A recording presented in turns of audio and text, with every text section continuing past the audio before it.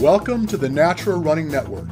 My name is Richard Diaz, and what I hope to do is introduce you to some amazing athletes and luminaries from the sports science community, and what has come to be expected, I'll provide some highly opinionated rants on all aspects of endurance sports and my current favorite, obstacle course racing. But before I get started, I want to give a shout out to Mudgear, makers of the best training and racing gear in OCR. Mudgear was the first compression gear built tough enough to help you conquer obstacles. When you race this season, look on the podium. You'll see top pros wearing Mudgear. Built tougher for OCR and made in the USA. Nothing else compares on the course. Check it out at mudgear.com and use my promo code DHP for a 10% discount off your order. Now sit tight, grab a cup of coffee, and let's do this. Okay, guess what? I'm back again. It's been a while, and I apologize. I've just been so freaking busy, and my gal been having lots of trouble with her hip, and just seems like one thing or another. But the good news is I have Kristen Swan Kurtz with us. She has been helping me with a lot of things these days, and I thought I'm going to put her back to work one more time. Beyond the call of duty. Kristen, say hello to folks. Hi, everybody. She's back. Thanks for having me on, Rich. I'm back. Can't get rid of me. Yep. So we're going to do a Q&A, right? Yes. These questions, it's a Q&A from the good folks over at Spartan 4.0. We asked the team, there's about almost 13,000 of us, what do you want Rich to answer? So we have a whole host of questions from the team. Well, I get a lot of questions, and whenever I'm kind of in doubt, not sure what to do, I reach back into the Q&A bag, and people seem to like it. So I try to be smart. I'm not always smart, but I try to at least be honest and forthcoming as best I can. So keep me honest, okay? No problem. You got it. So let's go ahead and hit these questions. Sure. All right, I'll pull one out of the hat. Sean Delaney. So Sean had meniscus surgery. The doctor said he shouldn't run anymore.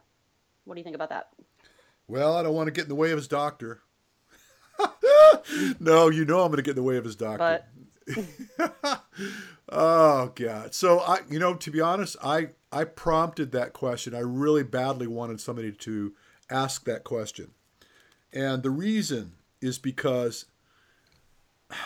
doctors, now, if there's doctors listening, I want to be as candid and respectful as possible.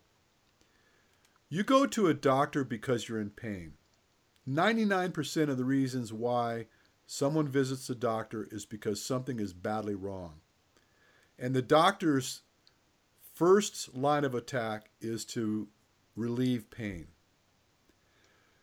And most of orthopedic concerns are elective. You go in with a back pain. If it's critical enough that the pain is just insurmountable, they're going to do something about it. There's going to be some surgical intervention. They're probably going to go in there and do a little cleanup work and try to get you out of this pain problem. With a torn meniscus, there is pretty much the same circumstance going on there. And in some cases, it can't be avoided. You need to have some type of intervention to relieve the problem. So, for example, let's say that you've really got a debilitating tear in the meniscus and it's flapped over and your knee locks up on you. And every once in a while when you go to do whatever it is you do, you could be just walking down the street and that little piece of meniscus flaps over, gets in the way, and all hell breaks loose. Your knee locks up. And I've had that. Have you had that happen? I tore both of my knees. Yep. Sometimes it just comes. You know what I'm talking about, right? I do. And then you get to that place and there's not really much left to do but to go in there and do a little trim job. Generally, that is a good solution. But I want you to think in terms of what this meniscus really is. It's essentially a gasket between the femur and the tibia.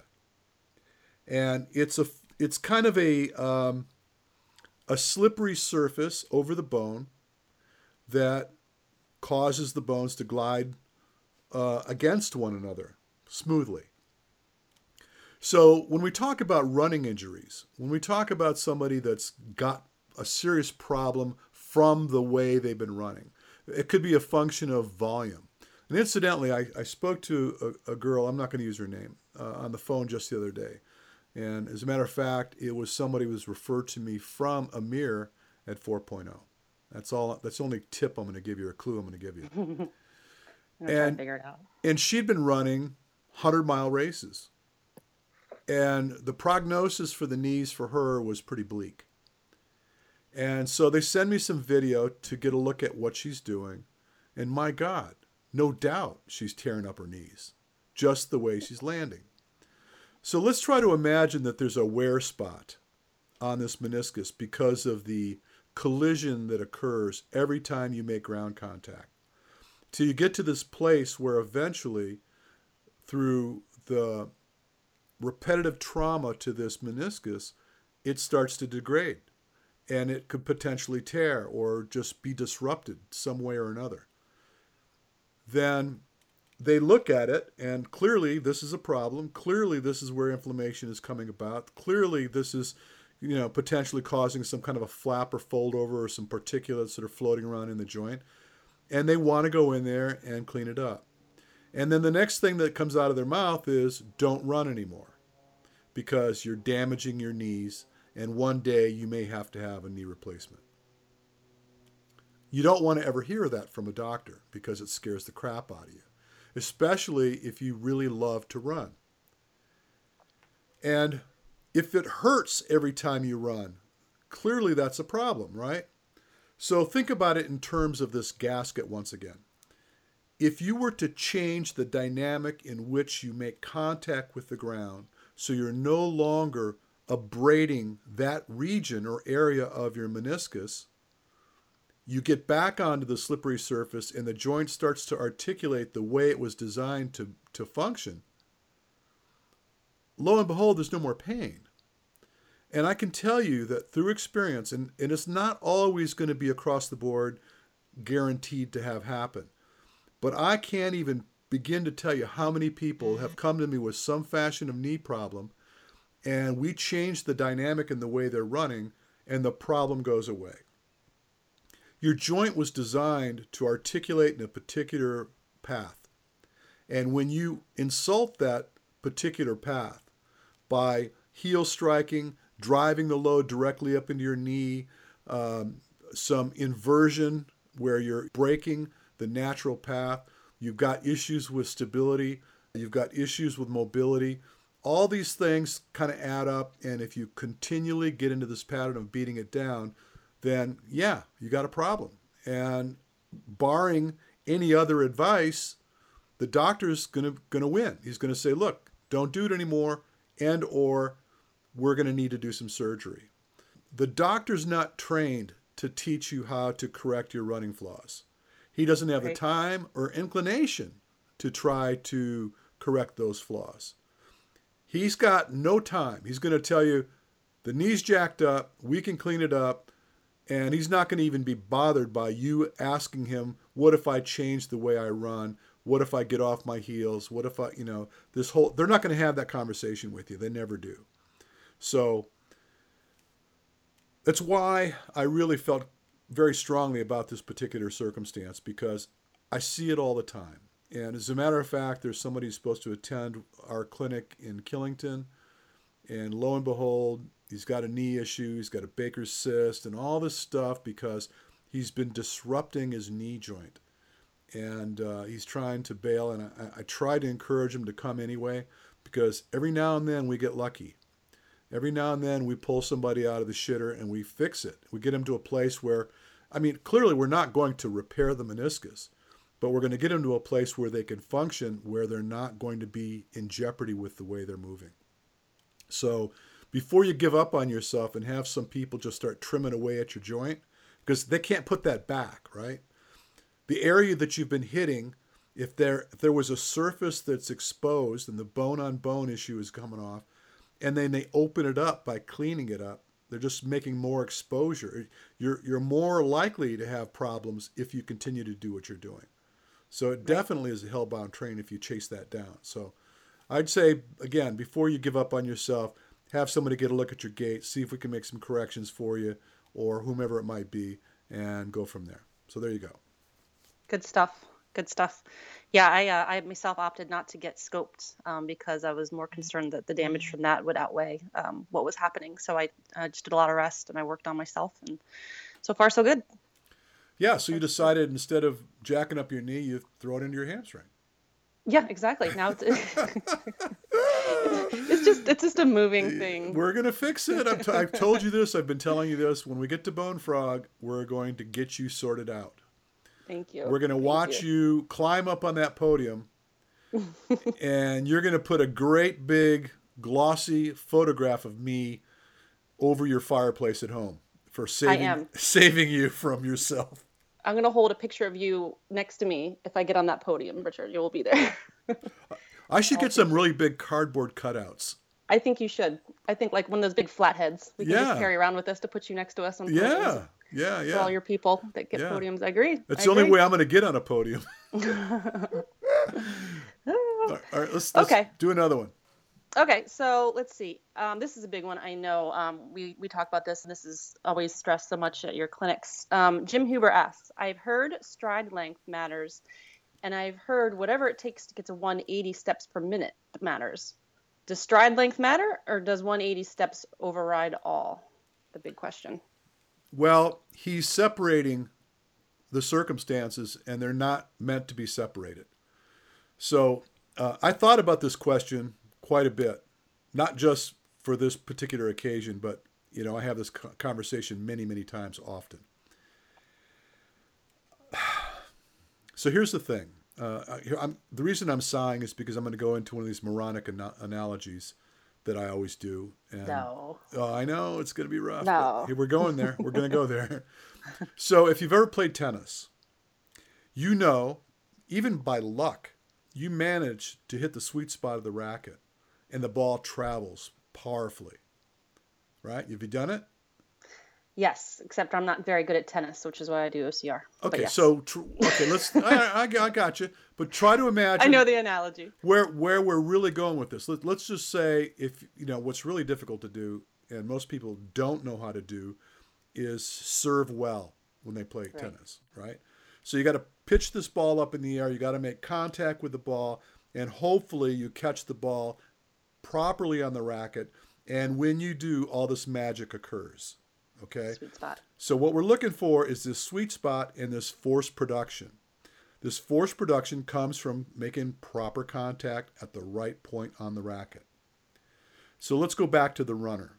When you make contact in the most premium place relative to your center of mass, and you make contact in such a way that you've engaged your system of stability. I'll call it that. Never did before. I'll call it that today. I like it. And because you have, and your posture and your ground contact and everything is just this perfect storm, what ends up happening is you're going to get good stride length because you're going to get good force off the ground.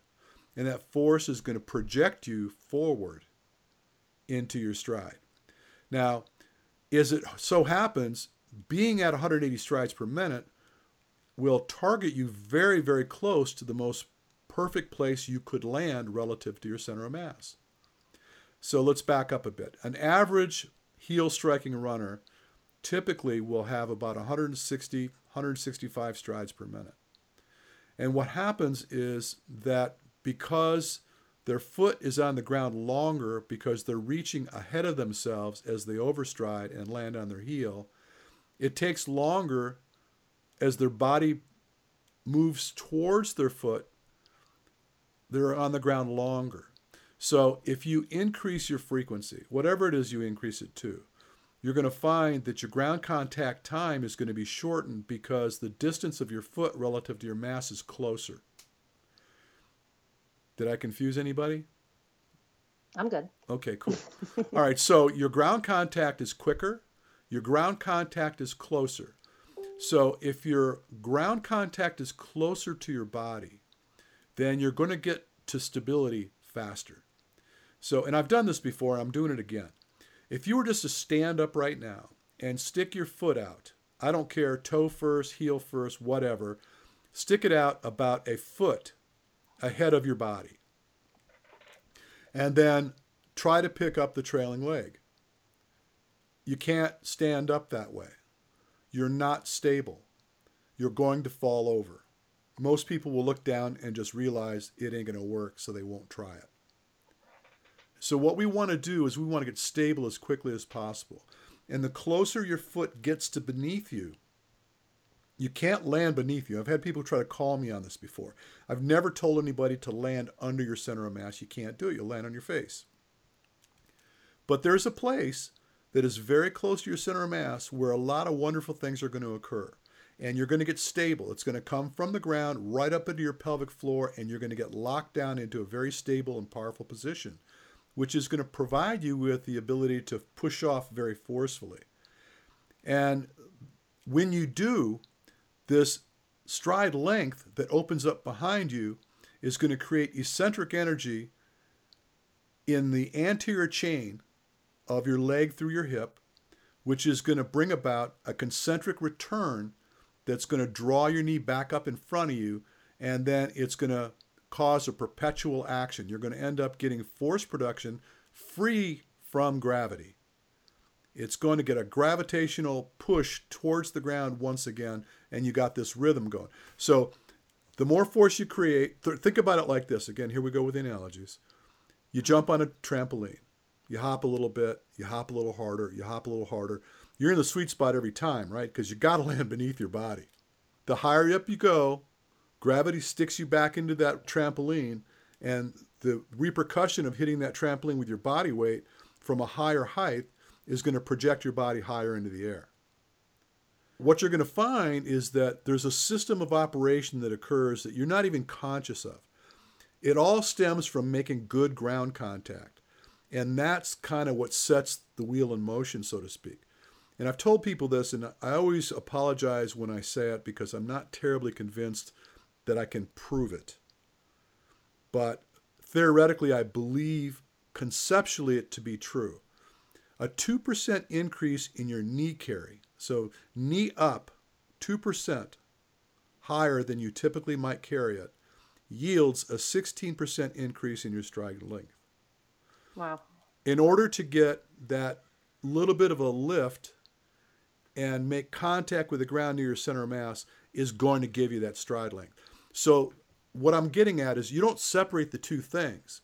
It's mastering the one thing that produces the other thing. Hitting the ground well with good posture, good frequency is going to yield a better stride length.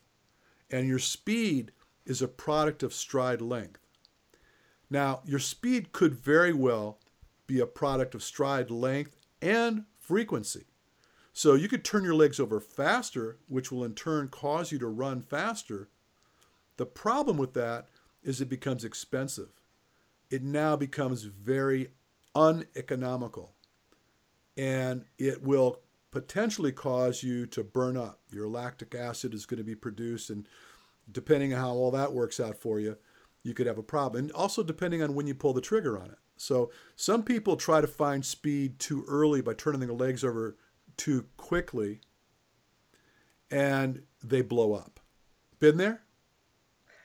Maybe. I'm not a sprinter. We know this. I'm not a sprinter. Well, okay, so like here you are. I'm a okay. mountain goat. All right, try to imagine you got two people running next to each other. And, they're competitive. They're looking at each other and checking to see where the other guy's going or, girl's going. And what you need to do in order to put distance between you and whomever that is. Right. So you start working a little harder, right? And then he starts working a little harder. Or she, whomever. I'm trying to put this in context here. And I'm a guy. BPC.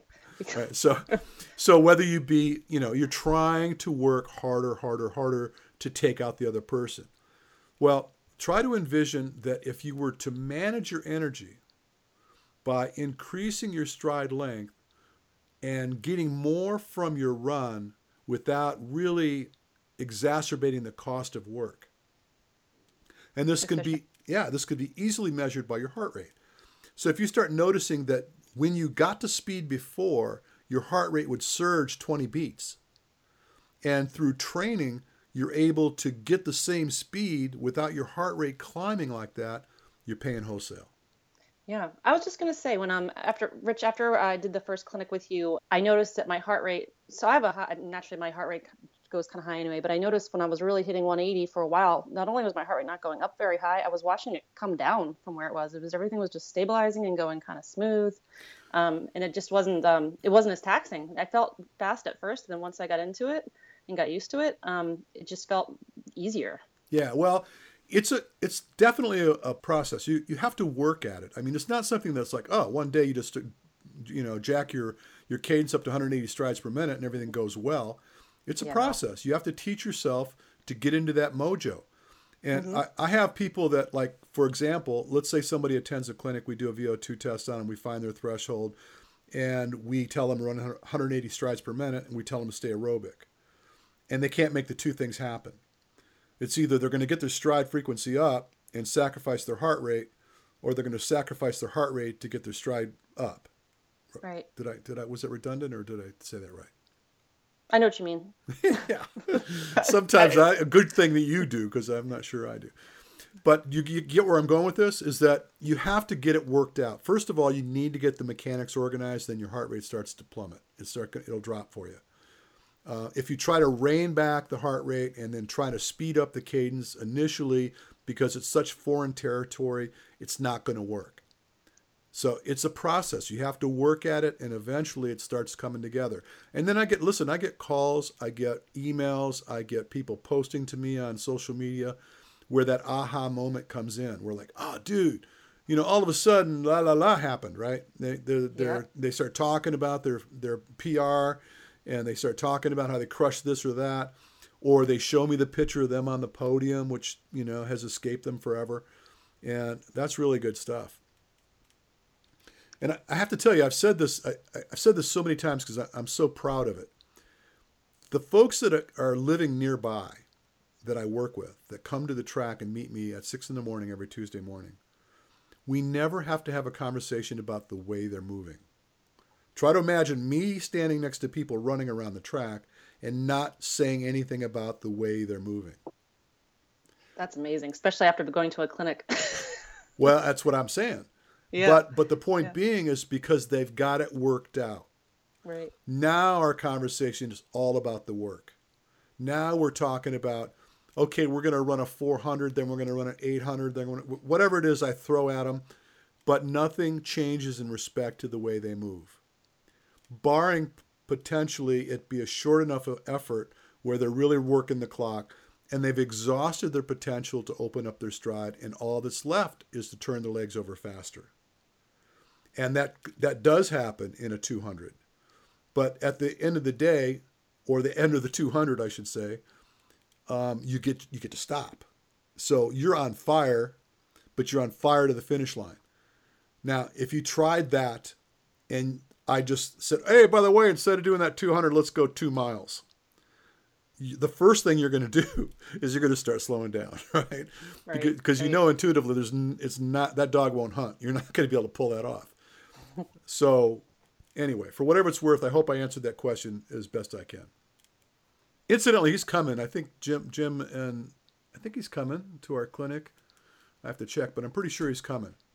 In which case, if he does, we'll sort some of that business out with him because he's close. You guys live in Jersey and you don't come to this clinic, shame on you.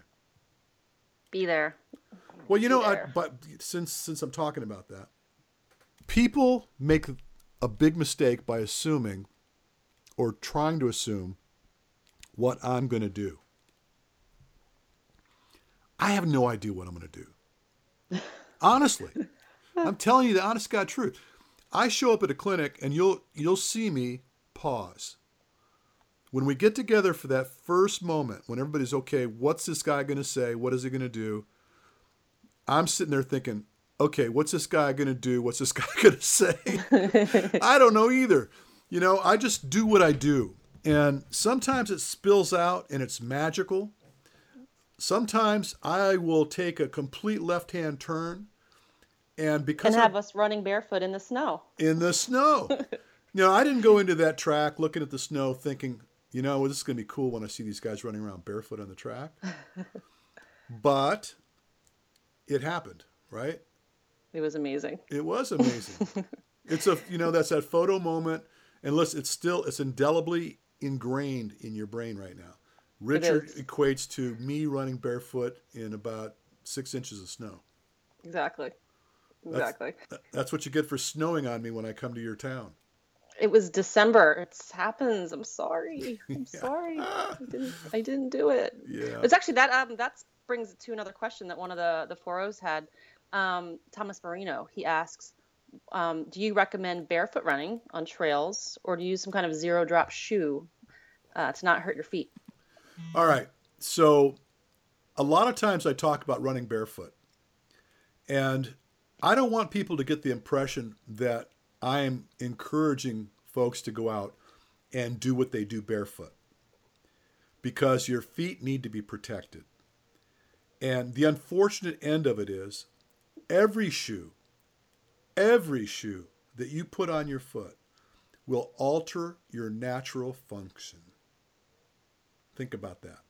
Whether it be zero drop, whether it be a Hoka with that big fluffy marshmallow sole, whatever it is you stick on your foot, you are impeding the potential information, the afferent information that your feet are looking for to tell the brain how to react. And so, the most premium circumstance for you to get the information necessary to function properly is to run barefoot. Unfortunately, our environment does not allow for that. Now, I have people run barefoot quite a lot, but we scope the terrain before we get there. I don't have anybody that's like, okay, take your shoes off and just run through there, hill or valley. What? I have them walk through very carefully where they intend to run to ensure that there's no foreign objects that are going to be there that are going to cause you grief.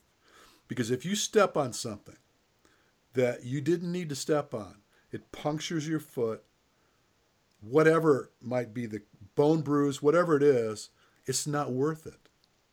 And I don't care how well trained you are, if you just kind of pitch yourself out there, you run a really high risk of injury if you're not careful. Or you're going to have so much trepidation when you're running that you're not even going to be able to function properly, because now you're on huge, code red alert, because you got to be careful, right? And it's better to have some protection. Now, realize that when you get to these really, really minimal shoes, you have just enough creative license to potentially cause problems for yourself. And now you don't have near the protection you might have had if you had a little bit more sole underneath the shoe. So I've kind of come to a place where I look for a shoe that has enough protection for my foot without over-influencing the way I move. So I don't know that I answered his question precisely, but if you're asking me, should you run on trail barefoot or should you wear protection for your feet, I'm going with the protection. Okay. And then in terms of barefoot running, for beginners, I guess you could say, what would your ideal sort of location be, and what the distance should be? I know because it can sort of make your calves hurt a bit in the beginning, your ankles. So what's your recommendation just for starters? Well, first of all, I don't think it does. I would beg to differ. If you get out on a grassy field, let's just say that you go to some school that's got a football stadium, soccer stadium, AstroTurf, whatever it is, and you're able to run on that pristine, natural environment barefoot, you should not find any issue with your calf. You should not have any issues with your natural function. We're designed to run barefoot.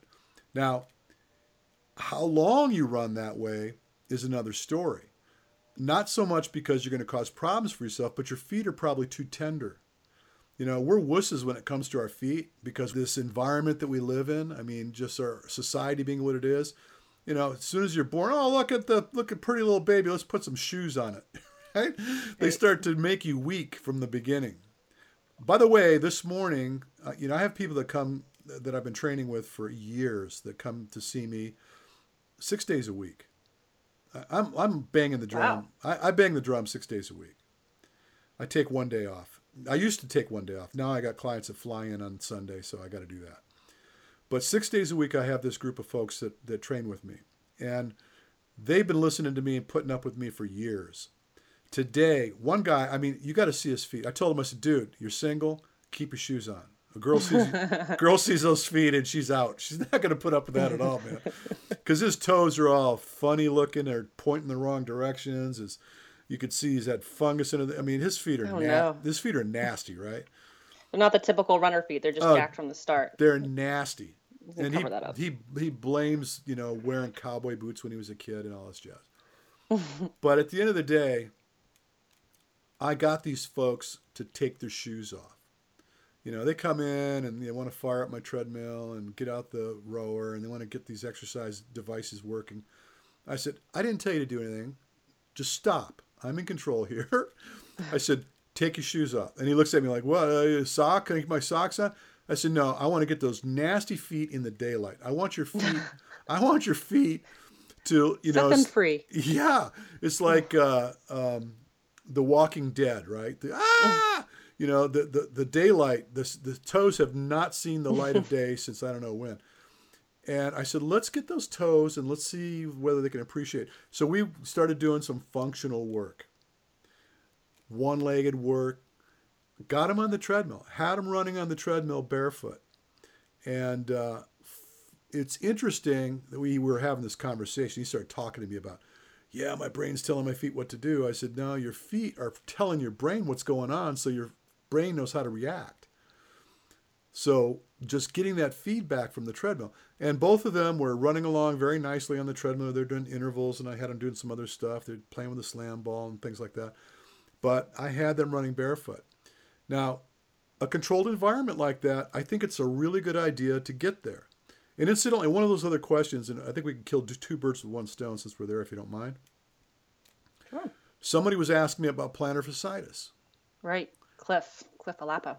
What a nightmare problem that is, right? And it's so common. So think about what we're talking about. The fascia gave way. And I started thinking about, I don't get a chance to rest. My brain is just going 90 miles an hour all the time. But I started thinking about plantar fasciitis. Okay, first of all, fascia, connective tissue within the body, your Achilles, has the structural integrity to withstand 2,000 foot-pounds of force. Wow. You can pick up an automobile with your Achilles. That's how powerful, how dense, and how strong your connective tissue is in your body. Now, obviously, the fascia on the bottom of your feet is not as dense as an Achilles, but the material is essentially the same. And incidentally, a couple weeks back, I attended this advanced course on instrument-assisted soft tissue mobilization, and the presenter had said this to me, and it never dawned on me before, and I thought it was an interesting observation. Your connective tissue, ligaments, tendons, bone, and musculature are essentially made of the same composites. It's just a function of the density from one to the next material. So muscle, obviously, a lot more blood flow, it's softer material. And then a tendon is more dense, and a bone. So you hear where I'm going with this? It's essentially all the same stuff. So it's a function of the way you train it. If you get onto your trampoline, which is your plantar fascia, and you develop it and you strengthen it. I spend a lot of time barefoot throughout the course of the day to make sure my feet are good.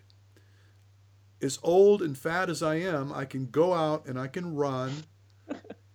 Honestly, I can go out and I can run in a very low profile, very lightweight shoe, and not come home complaining about my knees, my Achilles, my plantar fascia, none of that stuff. I don't have any structural issues when I run. I'm tired, My muscles get sore. Things like that, because I'm just not in the condition I used to be in, given an old man that I am. I know. It's just life, right? But I can do it. So the plantar fasciitis is contrary a thought as it might be, where a lot of times what they have you do is protect the foot. They want Inserts. They want to put a heel lift in there. They want to put an orthotic in there. All these devices cause you to get weaker. Right. You might get a little bit of resolve initially because it's taken some of the work away from the fascia, but ultimately it causes you to get weaker. It's not the solution you want for a long term. And you know people that I've worked with that have, Jennifer, you remember the game she was playing? She was cortisone shots out the yin-yang, all sorts of trouble. She had me start coaching her. What did I have her do? First thing, take your shoes off, get in your backyard. Run around. Yep. I said, run around your backyard like a crazy woman barefoot. 30 minutes. I've seen her Garmin maps. Yeah. All around her house. 30 minutes a day. She does it. Every other day.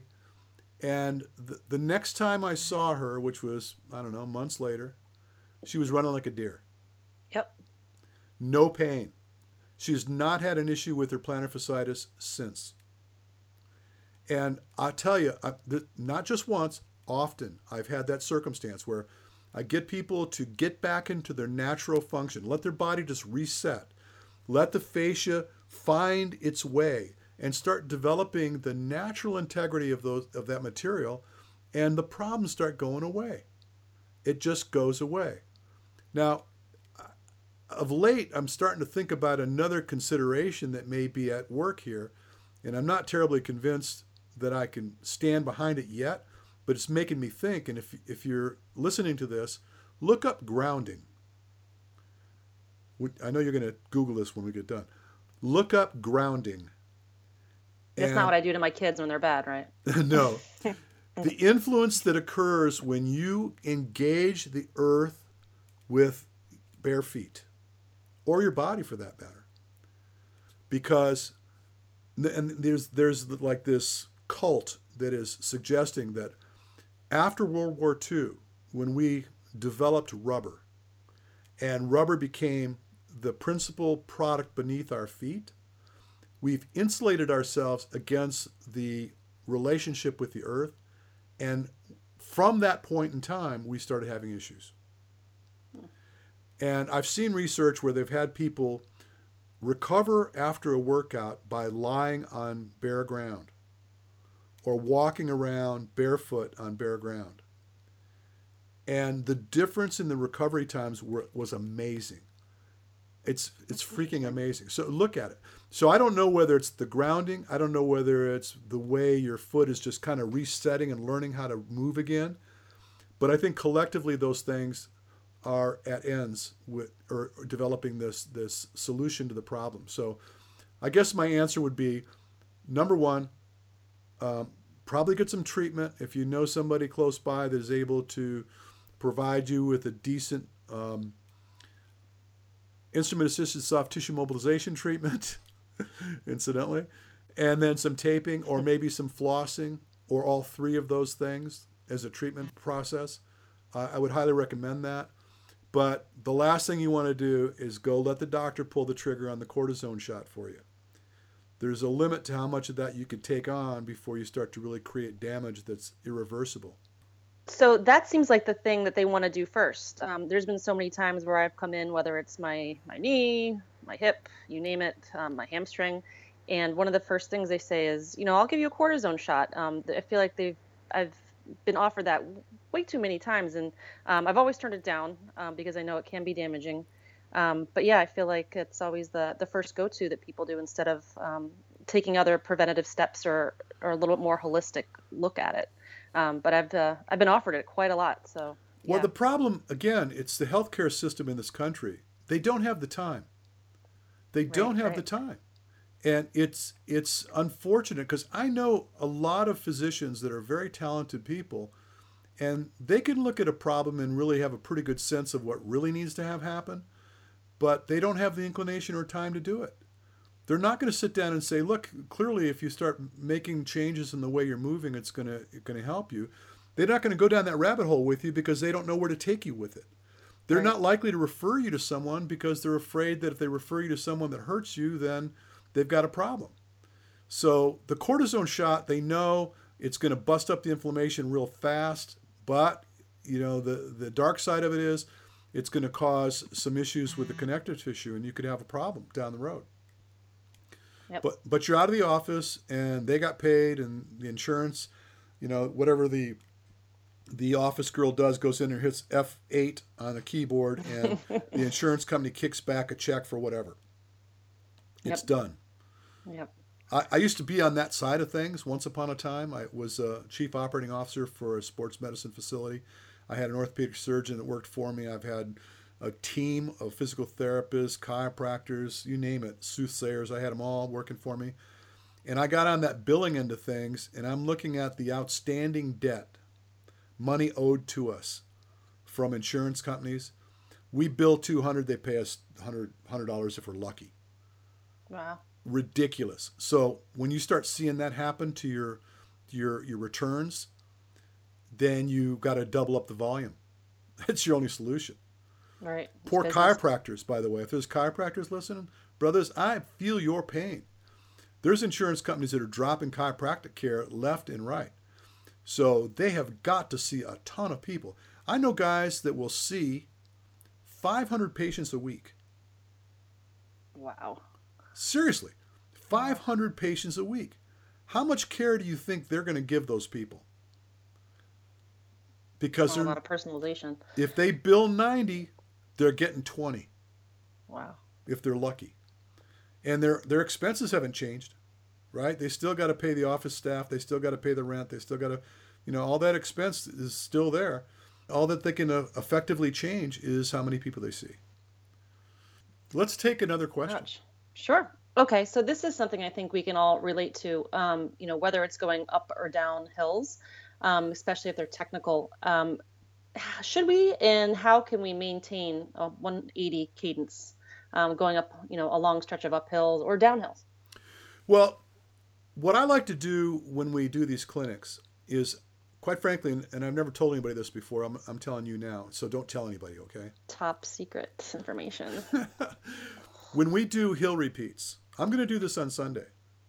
We have a clinic this weekend here, and I'll have, about 25 people we're going to do this with. The first thing I'll have them do, and I've got a hill that's probably about between a 30 and 40% grade, and it's probably, 100 meters. And I'll say, okay, everybody, run up the hill, run down the hill. I will watch them. And then I'll say, okay, now that we've done that, I'm going to set my metronome. I have, I've got that speaker so they can hear it from a distance. Oh, I know that speaker. I know that metronome. And so I want you to run back up the hill and try to stay at this frequency. And then I want you to come back down the hill and stay at this frequency. And I'll have them do it, and then I'll ask them, what just happened? And I will commonly hear people tell me that they found that it was easier to get up the hill and down the hill at that frequency. And then I'll say, let's try a few other things. Now realize going downhill, gravity is no longer the foe. It's at your back. Right. It's helping you down the hill. I guess to some degree that could be a problem too, right? So you have a couple things going on. It's you get fearful of your inability to control speed going down the hill, so you start to impose brakes. Right. Hills. So you start overstriding, you stick your leg out in front of yourself, and you start trying to slow your roll down the hill. Or the other thing you could do is turn your legs over faster, just like surfing, and see if you can keep your legs beneath you as you churn your legs over as quickly as possible. And then the other option is you could start scrubbing speed off by traversing on the downhill. You might employ some rapid steps, some bounding steps, and throw in that traversing every now and then to control what's happening to you. But regardless of the way you approach the downhill or uphill, it should be a function of something that you've tried, you've researched, you worked with, and you come to realize what's most beneficial to you. And I realize this is my game. I watch people do this, not just me running up a hill. I watch people do it. I've put hundreds and hundreds of people up and down hills just to see what happens when they do. And controlling the way they approach these hills, which is way different than just going and being in a race and, having conversation with people about what they felt they should be doing. Right. Because what you do relative to, say, someone that's shorter than you had made mention of the long legs and what have you, mm-hmm. Someone shorter than you may fare better by turning their legs over quicker than you. I don't know. It's an experiment. The other thing, and if you've seen any of the videos that I've posted here and there on the workout that I call peg leg, where I have people running uphill and downhill one leg at a time. Oh, we did that. Do you remember I was very bad at it and I had to do burpees? Yeah. Well, you remember how much fun it was, right? Yeah. It's painful. It was fun. Right? I was just really bad at it. Well, the point being is that when you're running, it's a function of being on one leg at a time always.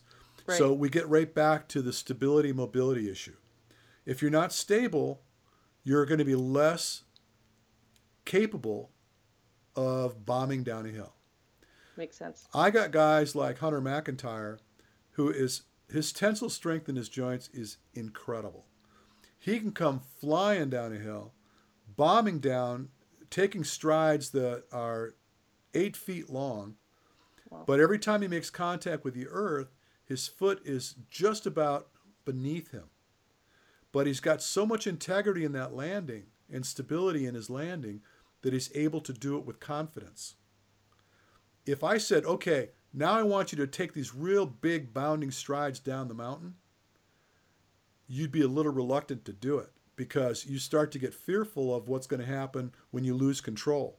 Yeah, you want to bite it on the mountain. As a matter of fact, I had one guy, his name escapes me right now. He's probably going to hear this and he's going to be pissed that I don't remember his name. The guy came down from Oregon and we were having this experiment. I said, okay, turn your legs over faster, coming down the hill, come down slower, bomb down. We tried all these different approaches. And this guy come ripping down this hill with his cadence at about 200, lost control, and slid to my feet face first. Oh, no. He ate it. And he got up and he goes, I'm okay. And he's like, the guy had road rash everywhere, right? Oh. It was trail rash, really. And I like to roll down the mountain like in Princess Bride, as you wish. I've done that before. So I says to him, strategy. I said, that may not be the way you'll approach this from now on. No. That clearly is not the way you want to come down a mountain. No. So again, I don't really lead people into a particular process when it comes to terrain like that, but I definitely want them to experiment with it and find out what's best for them. And I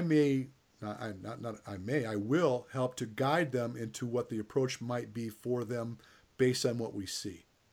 And I will guide them on some various nuances of approaching the technique that they climb or descend off the hill. But from a standpoint of me saying, oh, no, you got to be at 180 strides per minute, maybe not.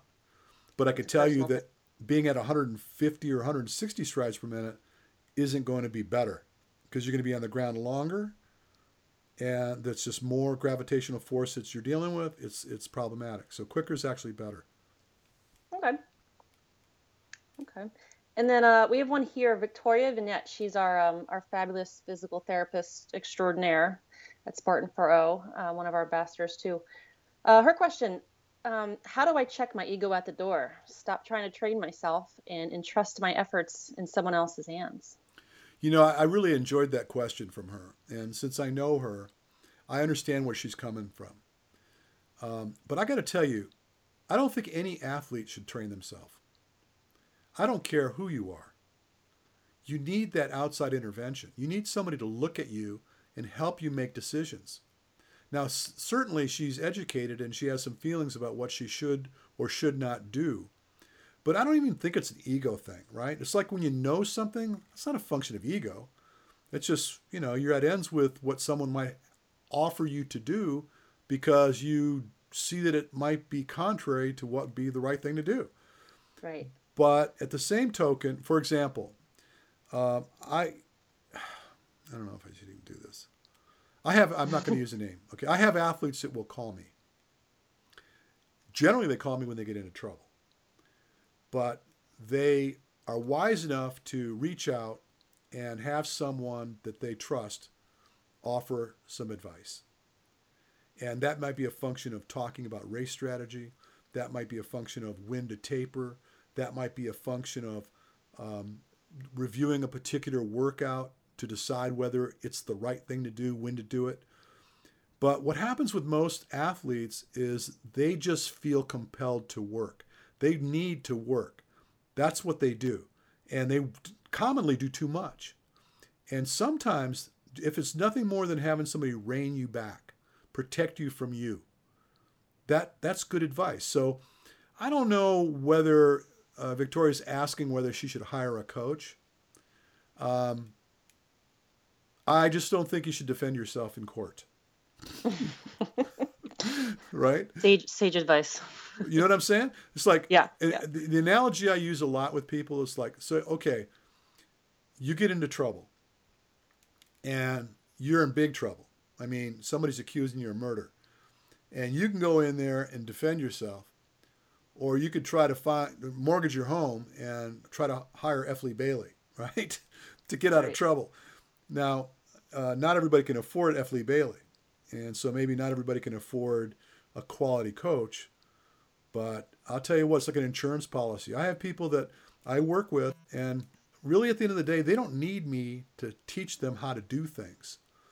But they definitely do well by having me in their corner like an insurance policy when things aren't going as they hoped.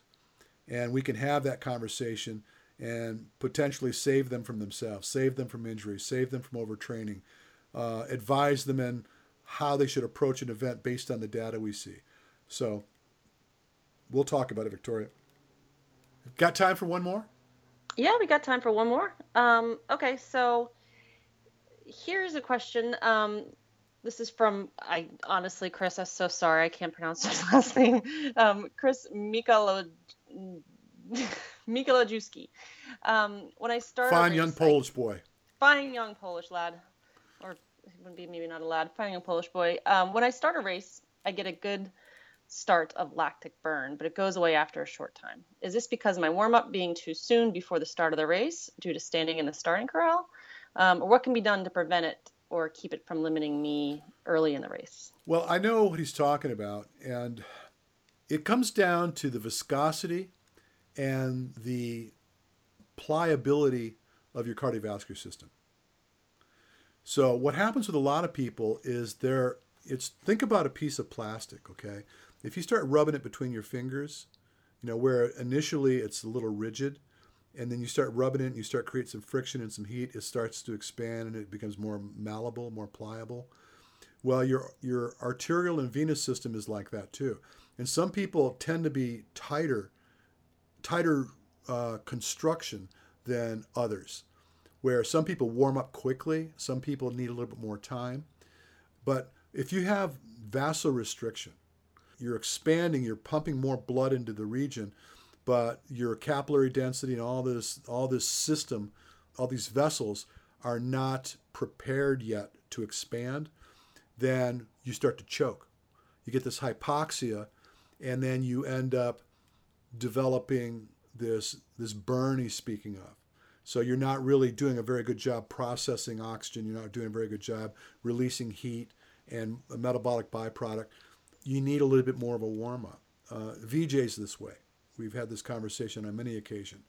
I have him do a good 20-minute warm-up before he races because he can hit the line ready to go. Some people, if they do a 20-minute warm-up, it's way too much for them.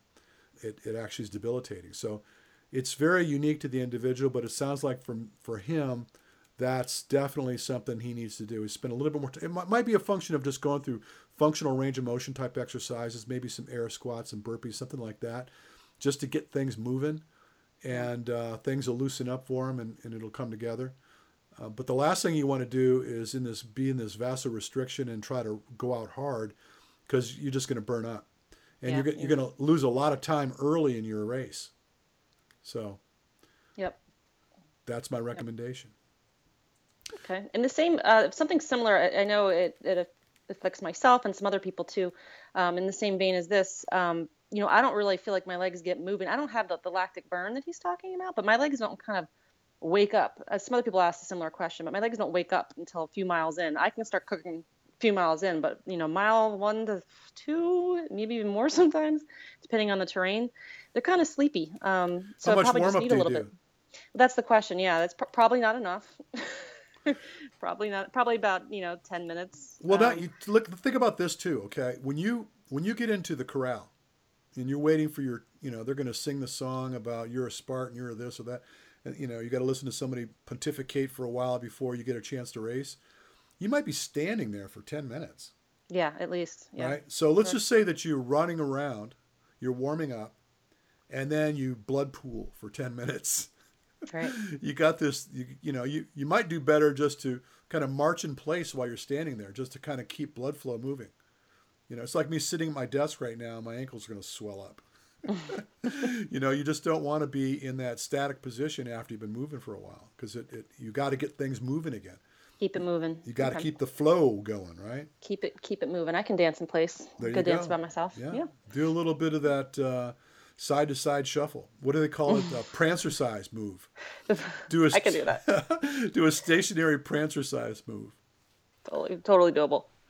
All right, so we're getting close, and I know you got some things you got to do, so we got to nip this in the bud. But before we go, I want to talk to the folks that are planning to be at Bone Frog. I'm so excited about being at Bone Frog. We're going to get a chance to work together, iron out some of these issues that people are having with the way they move the day before they get on the course. And we're going to do it on the course. I've never been able to do that before. I'm so excited about having a chance to set this up for people, where we're going to introduce them to the proper way to approach an event, meaning the way they're going to move. Because you know how it works. You've seen it done.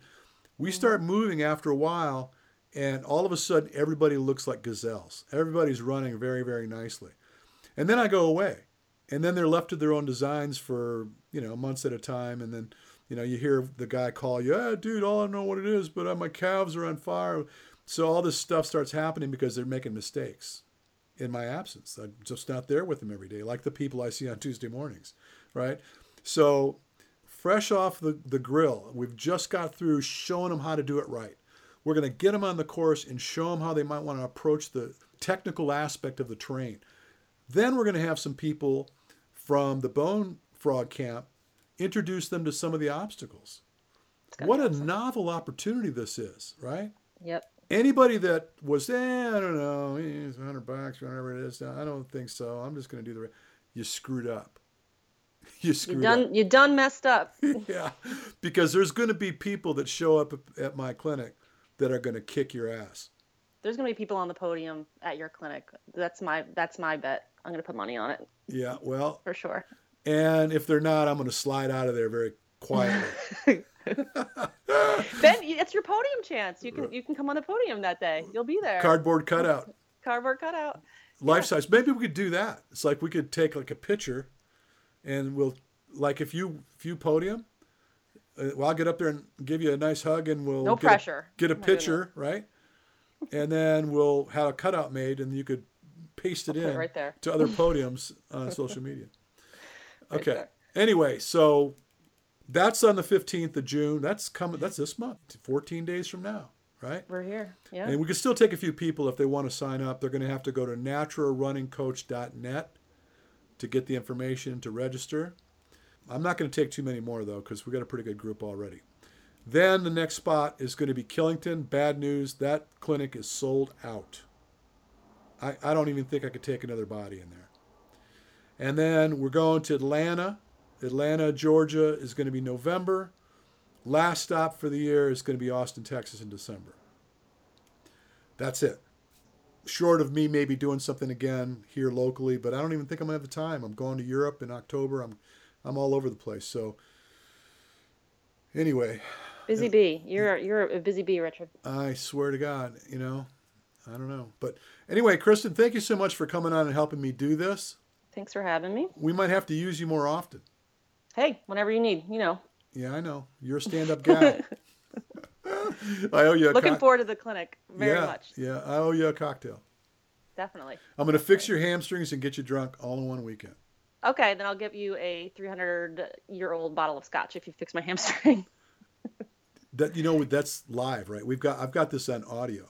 300 year old bottle. I don't think there is a 300-year-old bottle. No, there's not. It's probably pretty gross. Your scotch of choice. Oh no, fix careful. My hamstring and it's careful. Yours. It gets expensive. It has to be fast. cheaper than physical therapy over the years that I've probably spent on. You better what. qualify what you're saying here. I know. Because a 40-year-old bottle of scotch, depending on who makes it, could get up around $5,000-$6,000. Maybe Plan B. I won't hold you to it. Okay. If you ever have another kid, you might have to name it after me. Okay, done. All right. That shop is closed. But. Yeah. Well, so's mine. But anyway, thank you so much again, and I'll see you in a couple weeks. Sounds good, Richard. Thank you so much. Bye-bye. Thanks for answering all these for us. Sure. Bye-bye. Well, friends, it's time to bring another show to a close. Be sure and tune in to us next week. We've got a lot of great content in store for you. I want you to tell your friends to check us out. You can always find us on Facebook. Simply go search the Natural Running Network. Drop us a message. I'd love to learn more about you and the things you do. And until then, you have an amazing day.